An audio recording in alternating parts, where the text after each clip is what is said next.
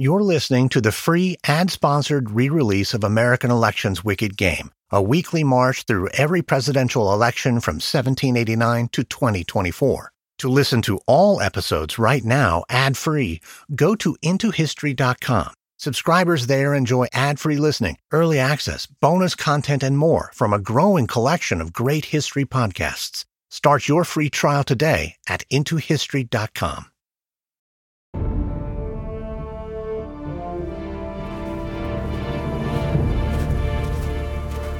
It's winter 1852. A man named Mr. Haley enters a Kentucky tavern in need of a drink. He's in a surly mood. Haley recently purchased a slave, a boy the age of 5, from a plantation owner. But the boy's mother, hearing her son had been sold, took the boy and escaped into Ohio across the frozen river. The slave trader's mood changes, however, when an old business acquaintance of his enters the tavern. Well, by Providence, I do believe that's Tom Loker. Entering the tavern is Loker, a brawny, muscular man dressed in a coat of buffalo skin. He's a slave hunter, and a good one. Though the mother and her boy have managed to escape into a free state, since the passage of the Fugitive Slave Act, men like Loker have legal authority to enter the North and force runaway slaves back into captivity. Loker, how are you? I'm in a devil of a hobble, and you must help me out. Haley gives Loker the rundown of his situation with the boy and his mother, and then he offers Loker a deal. You catch the boy for me, you can keep the mother, or sell her off if you like. Now, Mr. Haley, if you want us to undertake to catch this your gal, you've got to fork over $50 flat down. Why, Tom, you're unreasonable. We're booked for 5 weeks to come. Suppose we leaves all and goes to bushwhacking around after your young'uns and doesn't catch the gal. What then? Would you pay us a cent? Now, flap down your 50. If we get the job and it pays, I'll hand it back. If we don't, it's for our trouble. That's fair, ain't it? Haley knows that for Loker, it's all about the money, which he's making hand over fist. Business is booming.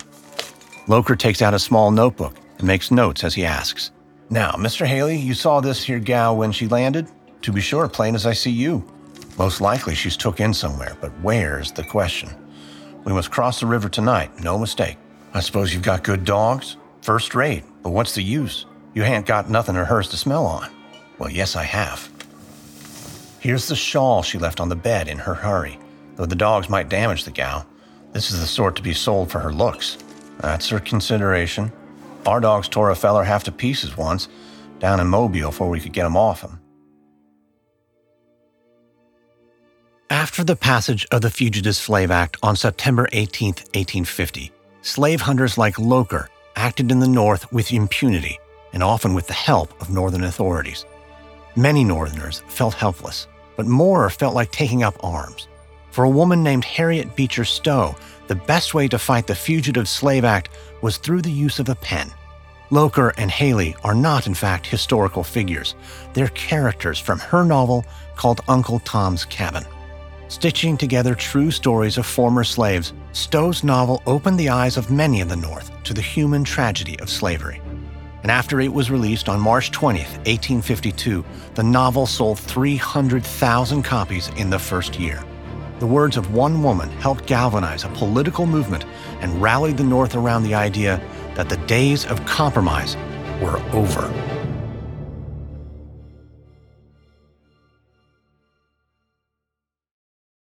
Wicked Game is sponsored by NetSuite. There's that saying, that's just the cost of doing business, and it makes it sound like there's nothing you can do about certain expenses. And yeah, sure, if you run a business, there are certain things that are just going to cost what they cost, and recently they've probably begun costing more. But not everything is just the cost of doing business. Smart companies know their numbers and can reduce their costs. One great way of doing both is switching to NetSuite, the #1 cloud financial system, bringing accounting, financial management, inventory, and HR into one platform and one source of truth. And with NetSuite, you'll reduce IT costs because NetSuite lives in the cloud with no hardware required, accessible from anywhere. You'll cut the cost of maintaining multiple systems because you've got one unified business management suite, and you improve efficiency by bringing all your major business processes into one platform, slashing manual tasks and errors. Over 37,000 companies have already made the move, so do the math and see how you'll profit with NetSuite this year.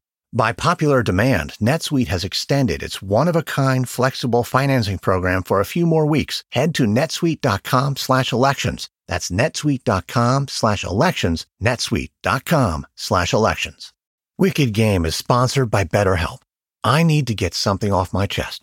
Think about that phrase. Visualize it. The metaphor is that something is literally on your chest, weighing you down, pressing down upon you, that when you lay in bed at night, there's a heavy burden bearing down on you.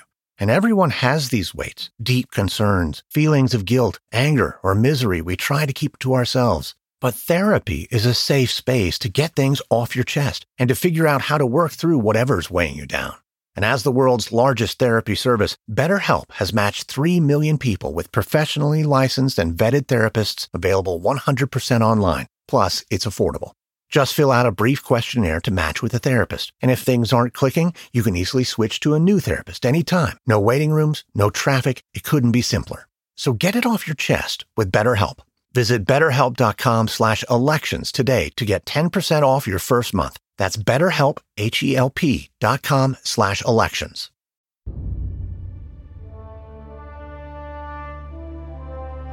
From Airship, I'm Lindsey Graham, and this is American Elections Wicked Game.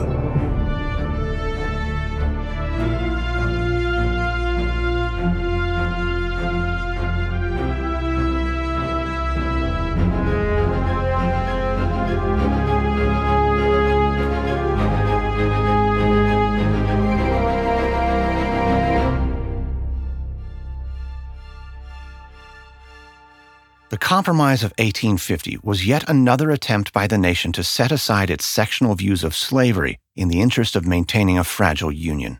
But with the compromise came the Fugitive Slave Act, which put the issue of slavery on the North's doorstep and ignited anti-slavery sentiment.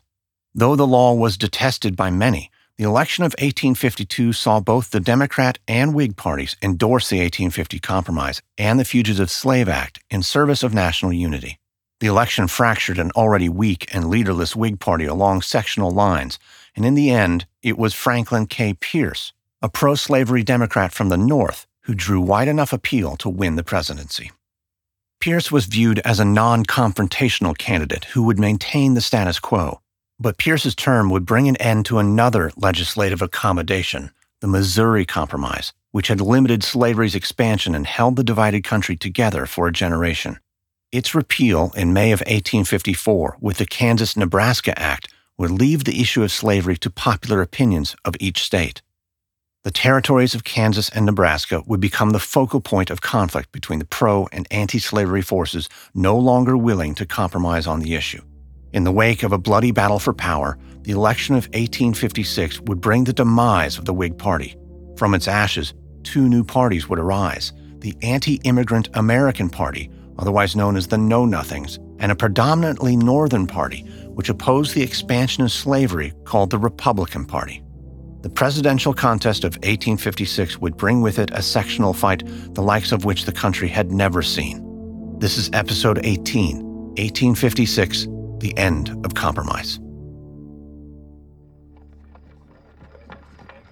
It's January 22nd, 1854, and a delegation of congressmen, under cover of darkness, are on their way to the White House to meet with President Pierce. The entourage is led by Stephen Douglas, chair of the Senate Committee on Territories. When they arrive at the White House, they are greeted by Pierce's War Secretary, Jefferson Davis.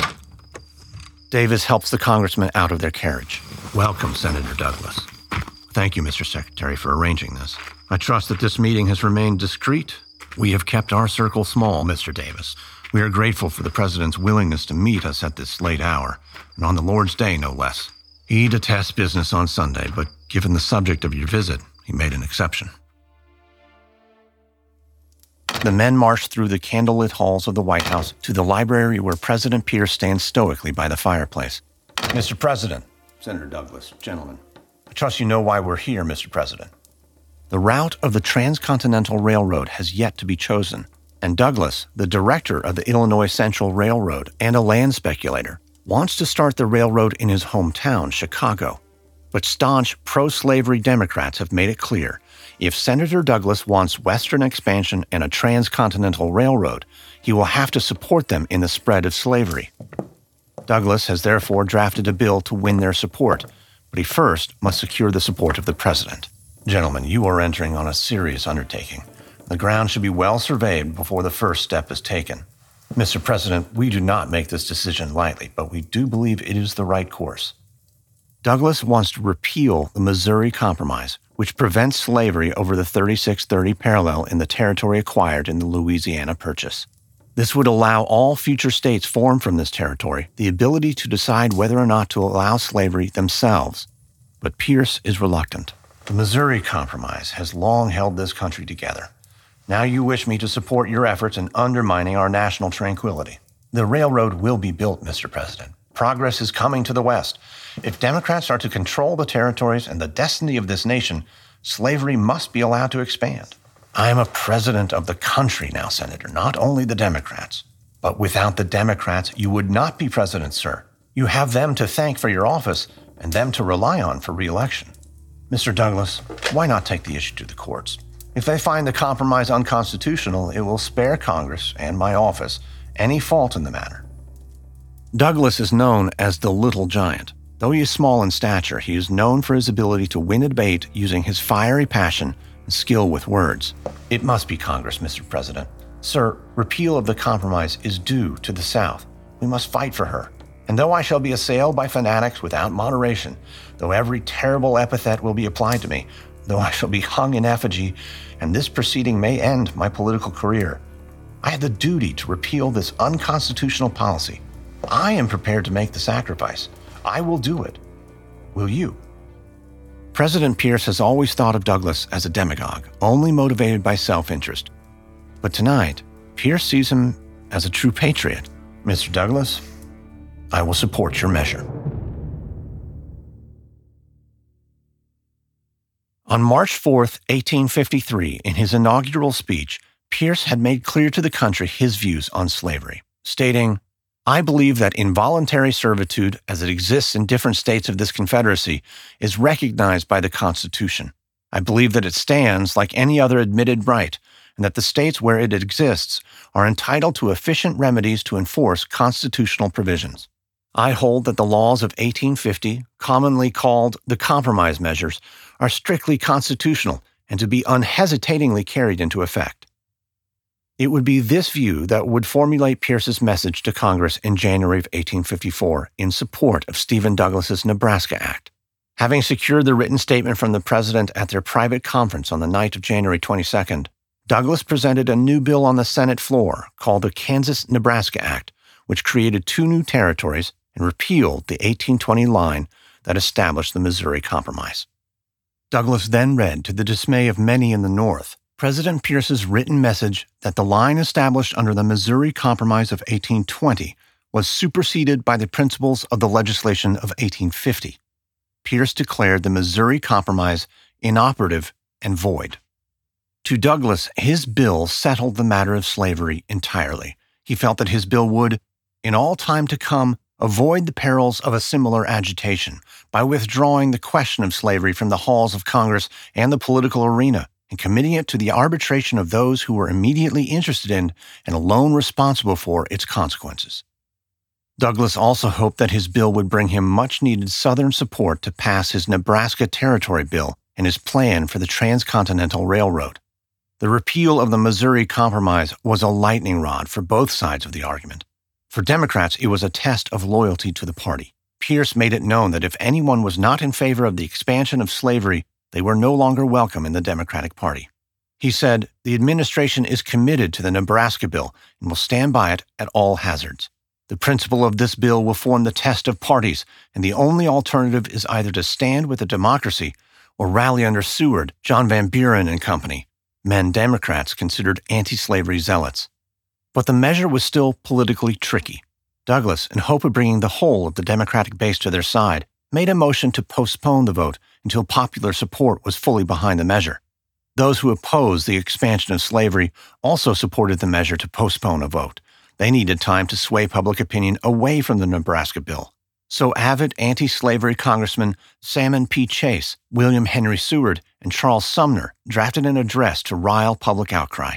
The Senate would most likely support Douglas's bill, but the House was more vulnerable, and more in touch, these senators believed, with public sentiments against slavery's expansion into the North.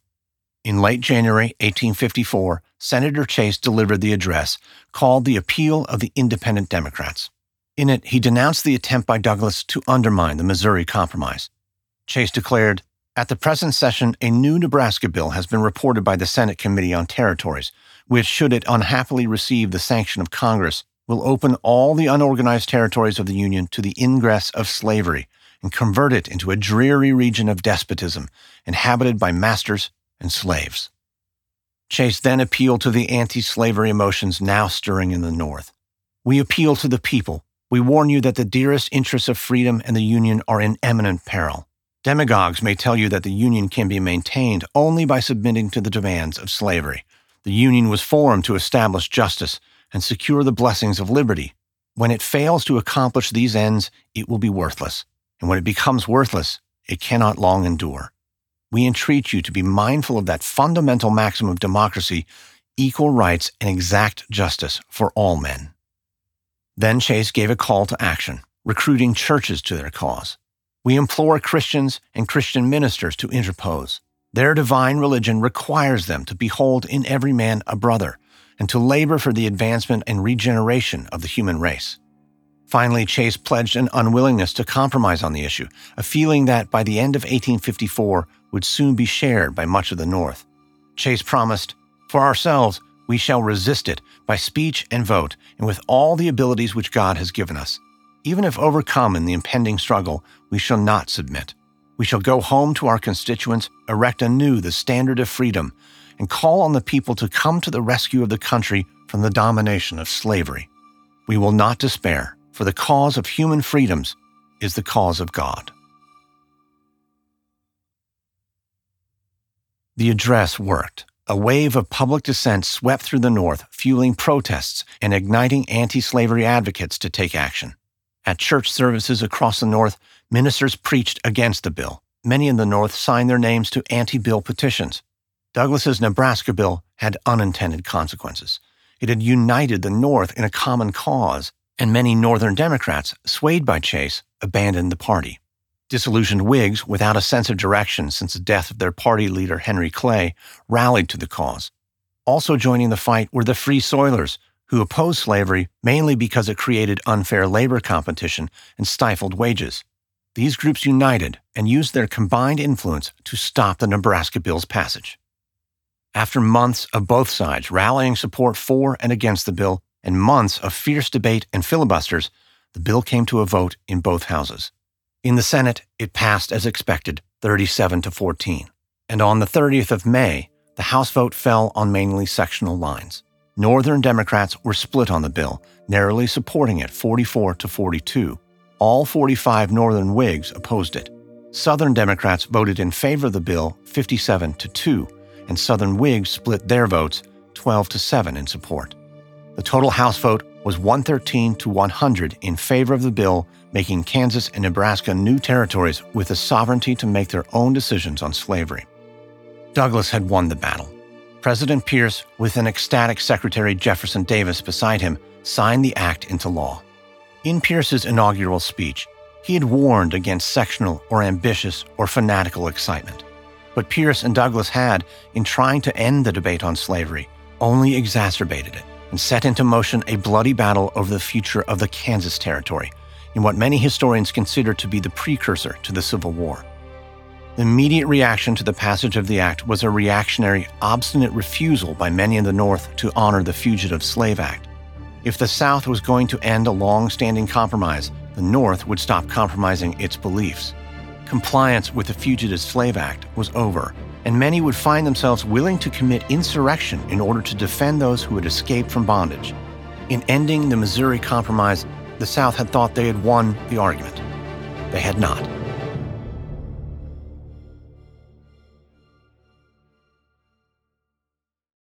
Did you know you can skip ads and promos like these and listen to all episodes of American Elections Wicked Game without interruption by subscribing at IntoHistory.com? And not only will you be getting the whole series ad-free and bingeable, but you also get access to over a dozen more incredible history podcasts, also all ad-free, like Wild West Extravaganza, a journey back to the fascinating, tumultuous, and often violent world of the American Old West. From famous outlaws like Billy the Kid and Jesse James, to lawmen like Wyatt Earp and Wild Bill Hickok, to trailblazing pioneers and frontiersmen, Wild West Extravaganza tells the true stories of the real-life characters who shaped this iconic era. So saddle up and discover the true history of the American frontier, the good, the bad, and the ugly, ad-free at intohistory.com. Just before Halloween in 1985, a pipe bomb exploded in an office building in downtown Salt Lake City, killing a man and leaving the entire city on edge. As the smoke cleared and investigators began the search for answers, it became terrifyingly clear that this was just the beginning. Suddenly, looking for the culprit became a race against time. Hi, I'm Jeremy Schwartz, host of the new true crime history podcast, American Criminal. We take you inside the minds of some of our most notorious felons and outlaws, exploring the dark side to the American dream.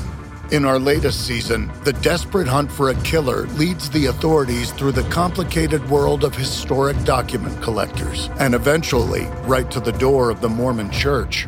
Listen to American Criminal: The Salt Lake City Bombings wherever you get your podcasts. Or to get early ad-free access to the entire season first, plus hundreds of other ad-free history podcast episodes, subscribe at intohistory.com.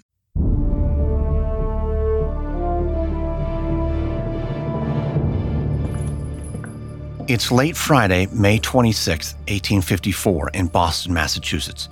And Anthony Burns, a 19-year-old black man, paces nervously in his jail cell. Days earlier, as he was leaving his job at a clothing supply, he was arrested on the street on charges of robbing a jewelry store. He was sure of his innocence, so he gave no resistance. It wasn't until they reached the courthouse and Burns demanded to face his accuser that he discovered there had been no robbery. His heart sank when he realized why he had truly been arrested. His captor was a slave hunter, and Anthony Burns was a fugitive slave. Burns does not know it, but this evening at the nearby Faneuil Hall, the Boston Vigilance Committee has attracted a crowd of over 5,000 abolitionists, all there to protest Burns' arrest. John Swift, a member of the Vigilance Committee, addresses the crowd. They say that this Nebraska bill has repealed the Missouri Compromise of 1820. Well, I say it has repealed the Compromise of 1850. It has repealed the fugitive slave law and repealed the very notion of compromise. In revolutionary times, Samuel Adams led meetings here, riling the people of Boston in the cause of liberty against the British cause. Today, Boston gathers at Faneuil Hall to protest for the liberty of Anthony Burns. I say tomorrow morning we go to the courthouse and give our own verdict. They think they are the law? Well, gentlemen, there is another law. It is in your hands and your arms. Just then, the door of the hall bursts open. A man rushes in with news. A mob of Negroes is assembled in the court square. They're trying to rescue Burns.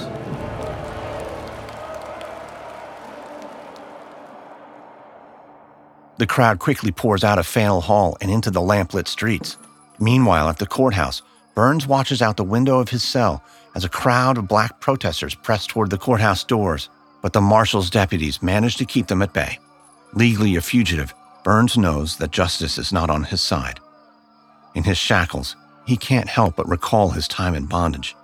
It does not look like the rescue will be successful. He falls into despair. But then Burns hears more commotion on the streets. His heart lifts as he sees hundreds of white men bearing axes, cleavers, revolvers, marching on the courthouse. It seems all of Boston is there to save him. The marshal shouts at the growing crowd, "Stay back, or my men will open fire." The marshal's men stand firm outside, fire warning shots, but the crowd is undeterred. 7 or 8 men, both black and white, carry a large joist which they use as a makeshift battering ram. "Stop! Turn around!" The marshal's orders have no effect. He turns to his men. "Get ready, boys. No one sets foot in this courthouse." Inside, the marshal's men arm themselves and prepare for the invaders. Suddenly, there is gunfire in the street, where outside 12 policemen have arrived on horseback to assist the marshal and are firing warning shots. They begin disarming and arresting the protesters, but the chaos at the courthouse doors continues. The marshal and his men get ready, sure at any moment the doors will splinter. Here they come!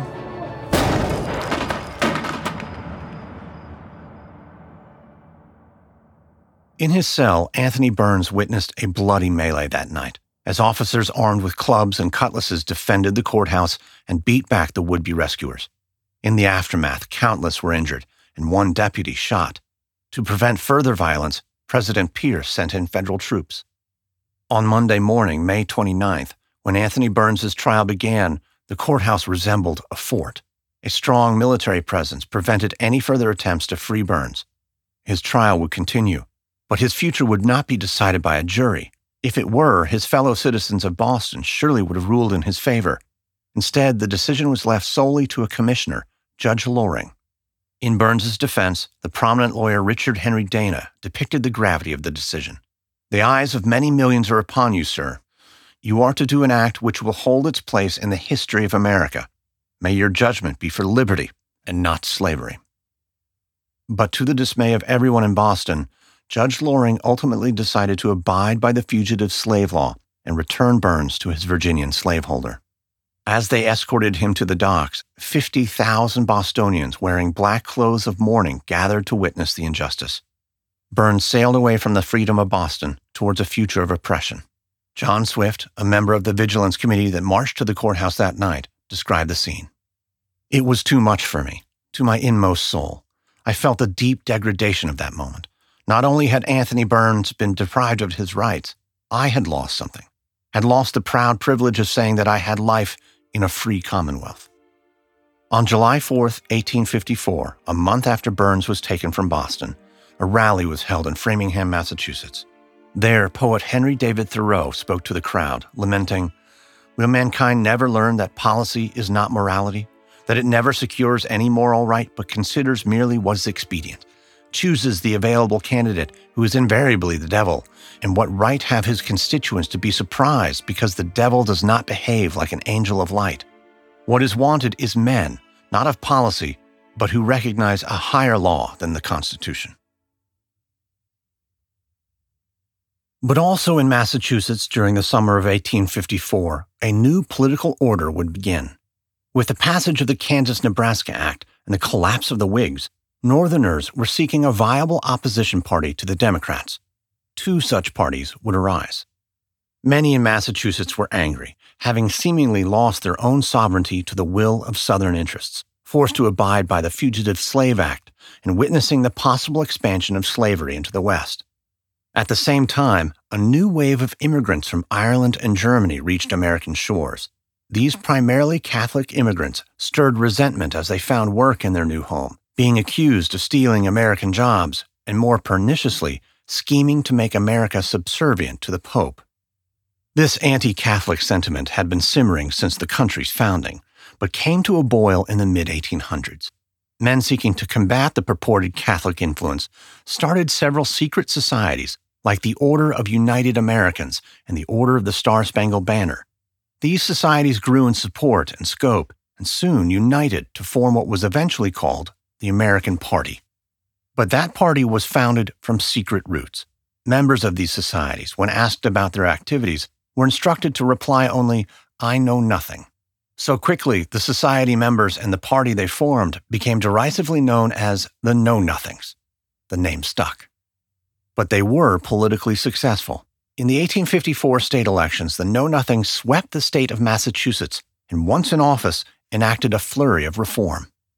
Most of their attention was paid to an anti-Catholic nativist agenda, often fueled by outrageous conspiracy theories. Massachusetts Know-Nothings proposed legislation to restrict naturalized citizens' ability to vote and wanted to raise the residency period required to become an American citizen from 5 years to 21. Know-Nothing legislators also created a board of alien commissioners to monitor immigrants and required that children read the Protestant King James Bible in school every day. But the Know-Nothings were also largely a working-class party, seeking reform in aspects of everyday life. They bought textbooks for public schools, increased funding for libraries. They started the state's first reform school for juvenile delinquents. Know-Nothings fought for women's rights, allowing them more property rights and better standing in divorce courts. And they enacted temperance measures, restricting the sale of alcohol. In the national elections of November 1854, Know-Nothing candidates continued their success. Now formally organized as the American Party, Know-Nothings gained 51 seats in the House, all taken from Democrats. In total, the Know-Nothings won more seats in the House than any other third party in history, ensuring that one of their ranks, Nathaniel Banks, won election as Speaker of the House. But their moral crusade did not include an official stance against slavery, and this would give room to another party. Reaction against the Kansas-Nebraska Act would unite the anti-slavery factions of former Whigs and Northern Democrats, who in the 1854 election were put on the ballot under the ambiguous name the Opposition Party. In 1854, this Opposition Party won a staggering 100 seats in the House, giving them the majority in the 34th Congress. In the upcoming election of 1856, their national convention would formally adopt an official name, the Republican Party. The name Republican had appeared in a June 1854 editorial by the famous Whig newspaperman Horace Greeley. It was his attempt to define the movement of former Whigs and Southern free soilers who were against the expansion of slavery. He said, "Some simple name like Republican would more fitly designate those who had united to restore the Union to its true mission of champion and promulgator of liberty, rather than propagandist of slavery." The name was a nod to Democratic Republican Thomas Jefferson, a strong proponent of personal liberty. And though the Republican Party would fall short of calling for an end to slavery, this new party would become the home of many radical abolitionists, and many who would in the coming years be convinced. For the moment, though, abolition and emancipation were controversial notions, even violently so. The midterm elections in the winter of 1854 were most consequential in the new territory of Kansas. Stephen Douglas had hoped that his popular sovereignty bill would put an end to the slavery debate. Instead, the midterm elections of 1854 only added fuel to a fire already sparked by the repeal of the Missouri Compromise. Once Douglas's Kansas-Nebraska Act was passed and the decision of slavery was left to its people, Kansas became the focal point for the slavery debate. Nebraska was already well on its way to becoming a free state, but Kansas' fate was uncertain. So in hopes of swaying popular opinion, both pro- and anti-slavery factions flooded Kansas. Anti-slavery Northerners sought to quickly settle the state and sway the vote in their favor. Meanwhile, a large group of pro-slavery forces, known as the Border Ruffians, flooded the Kansas territory from neighboring Missouri, an influx orchestrated largely by Missouri slaveholders who did not want a free state on their border. Both sides of the debate also rushed to the polls. Voter fraud was committed on a massive scale. Though there were only 2,905 legal voters in the Kansas territory, over 6,000 votes were cast. By the time the votes were tallied, Kansas was declared a slave territory, and a pro-slavery government was formed. But many cried foul and refused to accept the results of the vote. Both sides took up arms and formed militias. Abolitionists across the North provided arms to the Free State Militia.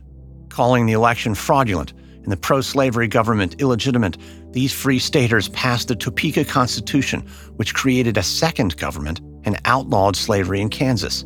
President Pierce wasted no time backing the pro-slavery government. The situation soon boiled over into violence in what some consider to be the first blows of the Civil War. The first shots came on November 21, 1855, when a pro-slavery settler shot and killed a Free Stater. This sparked a series of arrests and attempted lynchings that progressively escalated until May of 1856, when a group of deputized pro-slavery men rode into the fortified Free State town of Lawrence, Kansas. The pro-slavery faction considered the town a hotbed of Free State agitators, so under the guise of assisting a federal marshal with the arrest of an escaped Free Stater, the pro-slavery band of deputies quickly devolved into an army of pillagers who sacked the town. Free State newspaper offices were destroyed. A Free State hotel was burned. Anti-slavery agitators were captured. The South was celebratory and the North indignant. On May 19, 1856, on the Senate floor, the avid abolitionist Senator Charles Sumner of Massachusetts admonished the sacking of Lawrence in a heated speech called The Crime Against Kansas. He laid the blame for the situation on what he called murderous robbers from Missouri, hirelings picked from the drunken spew and vomit of an uneasy civilization. He then attacked Democratic Senators Stephen Douglas of Illinois and Andrew Butler of South Carolina for inciting the crisis in Kansas. He called Douglas a noisome, squat, and nameless animal, not a proper model for an American senator. Andrew Butler was not present in the Senate, so he did not witness the venom Sumner spit in his direction. Sumner shouted, "Senator Butler has chosen a mistress, the harlot, slavery." A few days later, on the 22nd of May, Senator Butler's cousin, Representative Preston Brooks, viciously defended his kin. He approached Sumner at his desk in the Senate chamber and said, "You've libeled my state and slandered my white-haired old relative, Senator Butler, and I've come to punish you for it." Brooks then took his gold-tipped cane, the type made for disciplining dogs, and struck Sumner multiple times about the head. He hit Sumner so hard the cane shattered. Brooks was unhinged. His wild volley of blows was only stopped when several men restrained him. Sumner cried out, "I am almost dead, almost dead." Covered in blood, Sumner had to be carried out of the Senate. Both men were called heroes by their respective camps. Preston Brooks for taking matters into his own hands, and Charles Sumner for suffering on behalf of the cause. But days later, news of an even more horrific act of violence in Kansas would soon overshadow the Brooks-Sumner incident, and it would shock the nation to its core.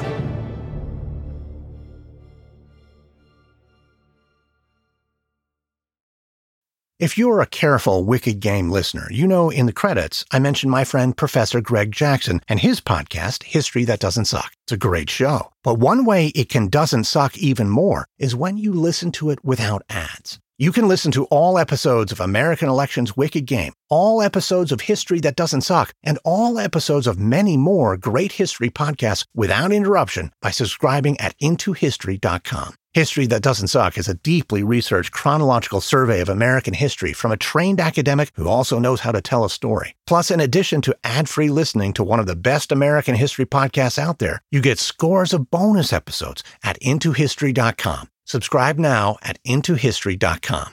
How do you solve a crime in reverse when you believe that someone was murdered but have no clue who the victim was? We have to do our job, and we have to find out who did they kill, if it's possible. How are we going to do that? I'm Jake Halpern, and this is Deep Cover: The Nameless Man. Listen on the iHeartRadio app, Apple Podcasts, or wherever you listen to podcasts.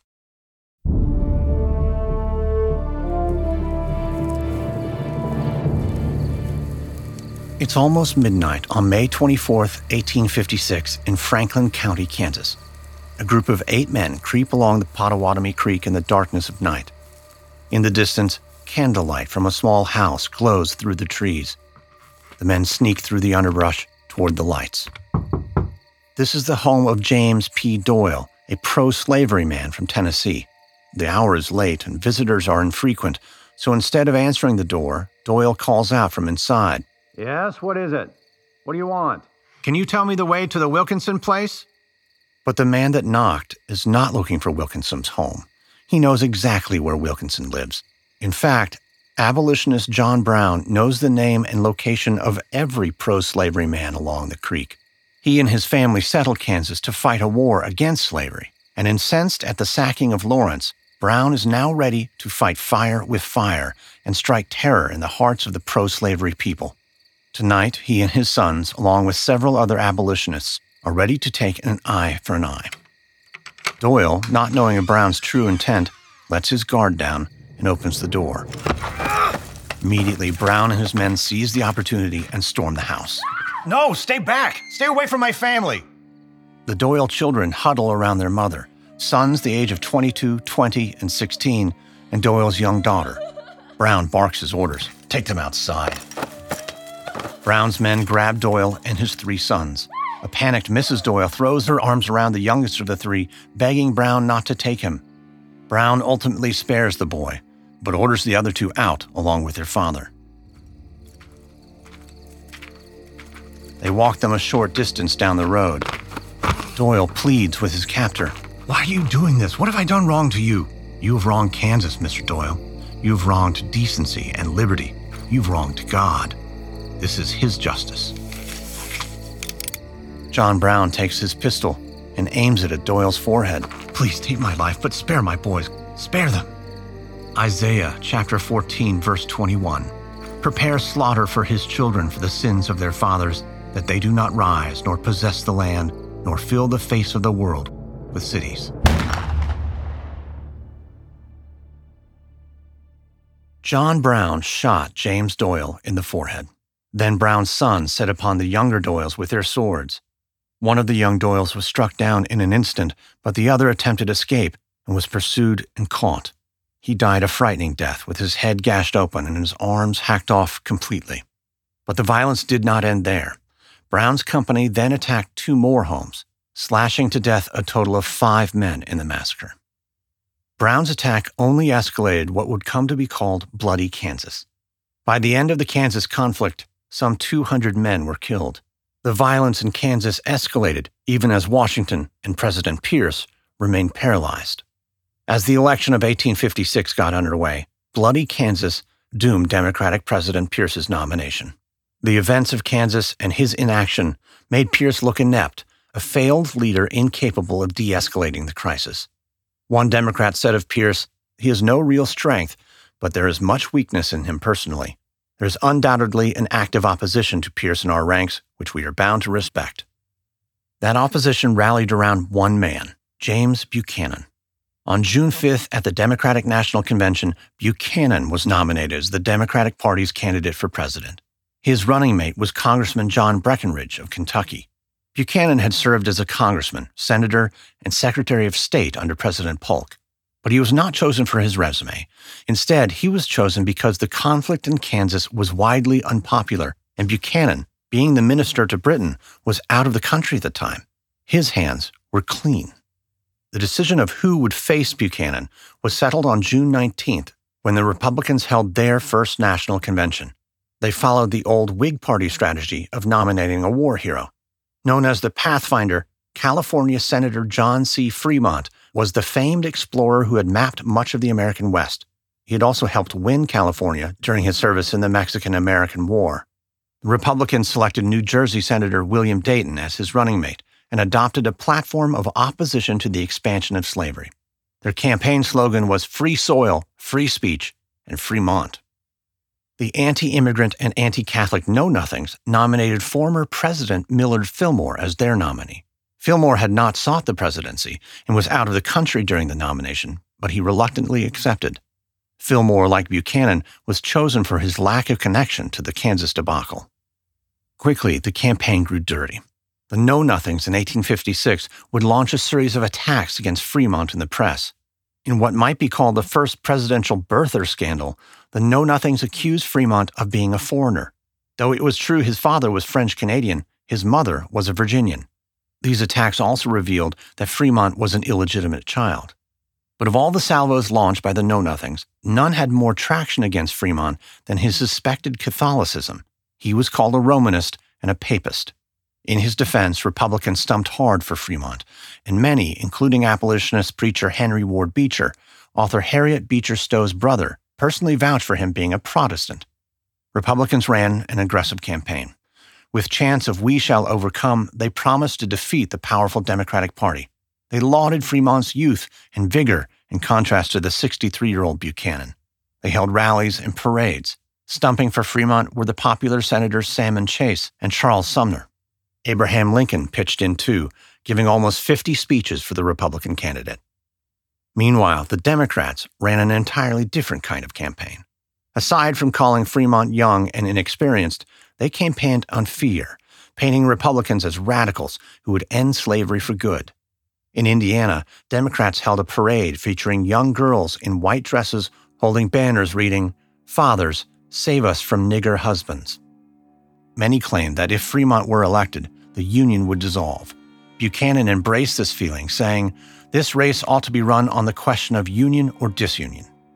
This sentiment was only made worse when many Republicans called for the speedy, peaceful, and equitable dissolution of the existing Union, seeing the slavery issue as unreparable and disunion the only solution. Ultimately, in the presidential election of 1856, the threat of secession pushed many to support Buchanan, hoping again to maintain the status quo and keep the Union. The country had already had a taste of conflict with bloody Kansas, and many sought to avoid more bloodshed.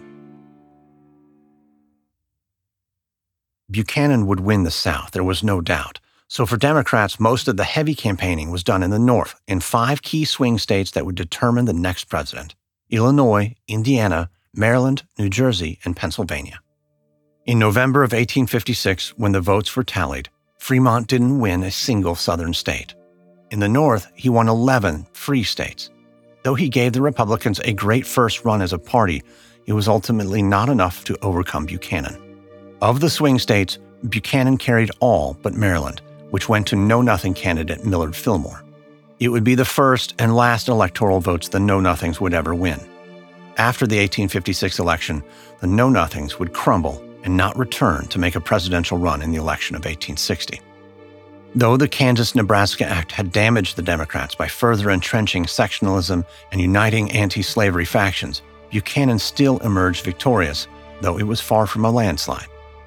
Buchanan only received 45% of the popular vote. The newly formed Republican Party had lost, but they had made a strong showing, leaving many Southern Democrats afraid for the future. That fear in the South would carry through much of Buchanan's term. In the North, the overwhelming feeling throughout Buchanan's presidency would be rage. Escalations in the slavery struggle in both Congress and the courts would push the country to the brink. The election of 1856 had seen the birth of what would come to be called the third two-party system. It also saw the beginnings of a sectional struggle between North and South that by the election of 1860 would rip the country apart. This is episode 18 of American Election's Wicked Game, 1856, The End of Compromise. On the next episode, the election of 1860. With the country on the brink of civil war, 2 lawyers from Illinois fight it out on the campaign trail, Democrat Stephen Douglas and Republican Abraham Lincoln. Did you know you can skip ads and promos like these and listen to all episodes of American Election's Wicked Game without interruption by subscribing at IntoHistory.com? And not only will you be getting the whole series ad-free and bingeable, but you also get access to over a dozen more incredible history podcasts, also ad-free, like Her Half of History. Because even though Hillary Clinton may not have made history when she ran for president in 2016, there have always been women who seized power, spied for their country, created artistic masterpieces, even escaped slavery. Her Half of History is perfect for all those who sat in history class and wondered, what were the women doing all this time? Because the answer is a lot. Get Her Half of History, Wicked Game, and many others ad-free at IntoHistory.com. Subscribe now at IntoHistory.com. This episode contains reenactments and dramatized details. And while in most cases we can't know exactly what was said, all our dramatizations are based on historical research. American Election's Wicked Game is an Airship production, hosted, edited, and executive produced by me, Lindsey Graham. Sound designed by Derek Behrens. Music by Lindsey Graham. Co-executive produced by Stephen Walters in association with Ritual Productions. Written and researched by Eric Archilla. Fact-checking by Greg Jackson and Ciel Salazar from the podcast History That Doesn't Suck.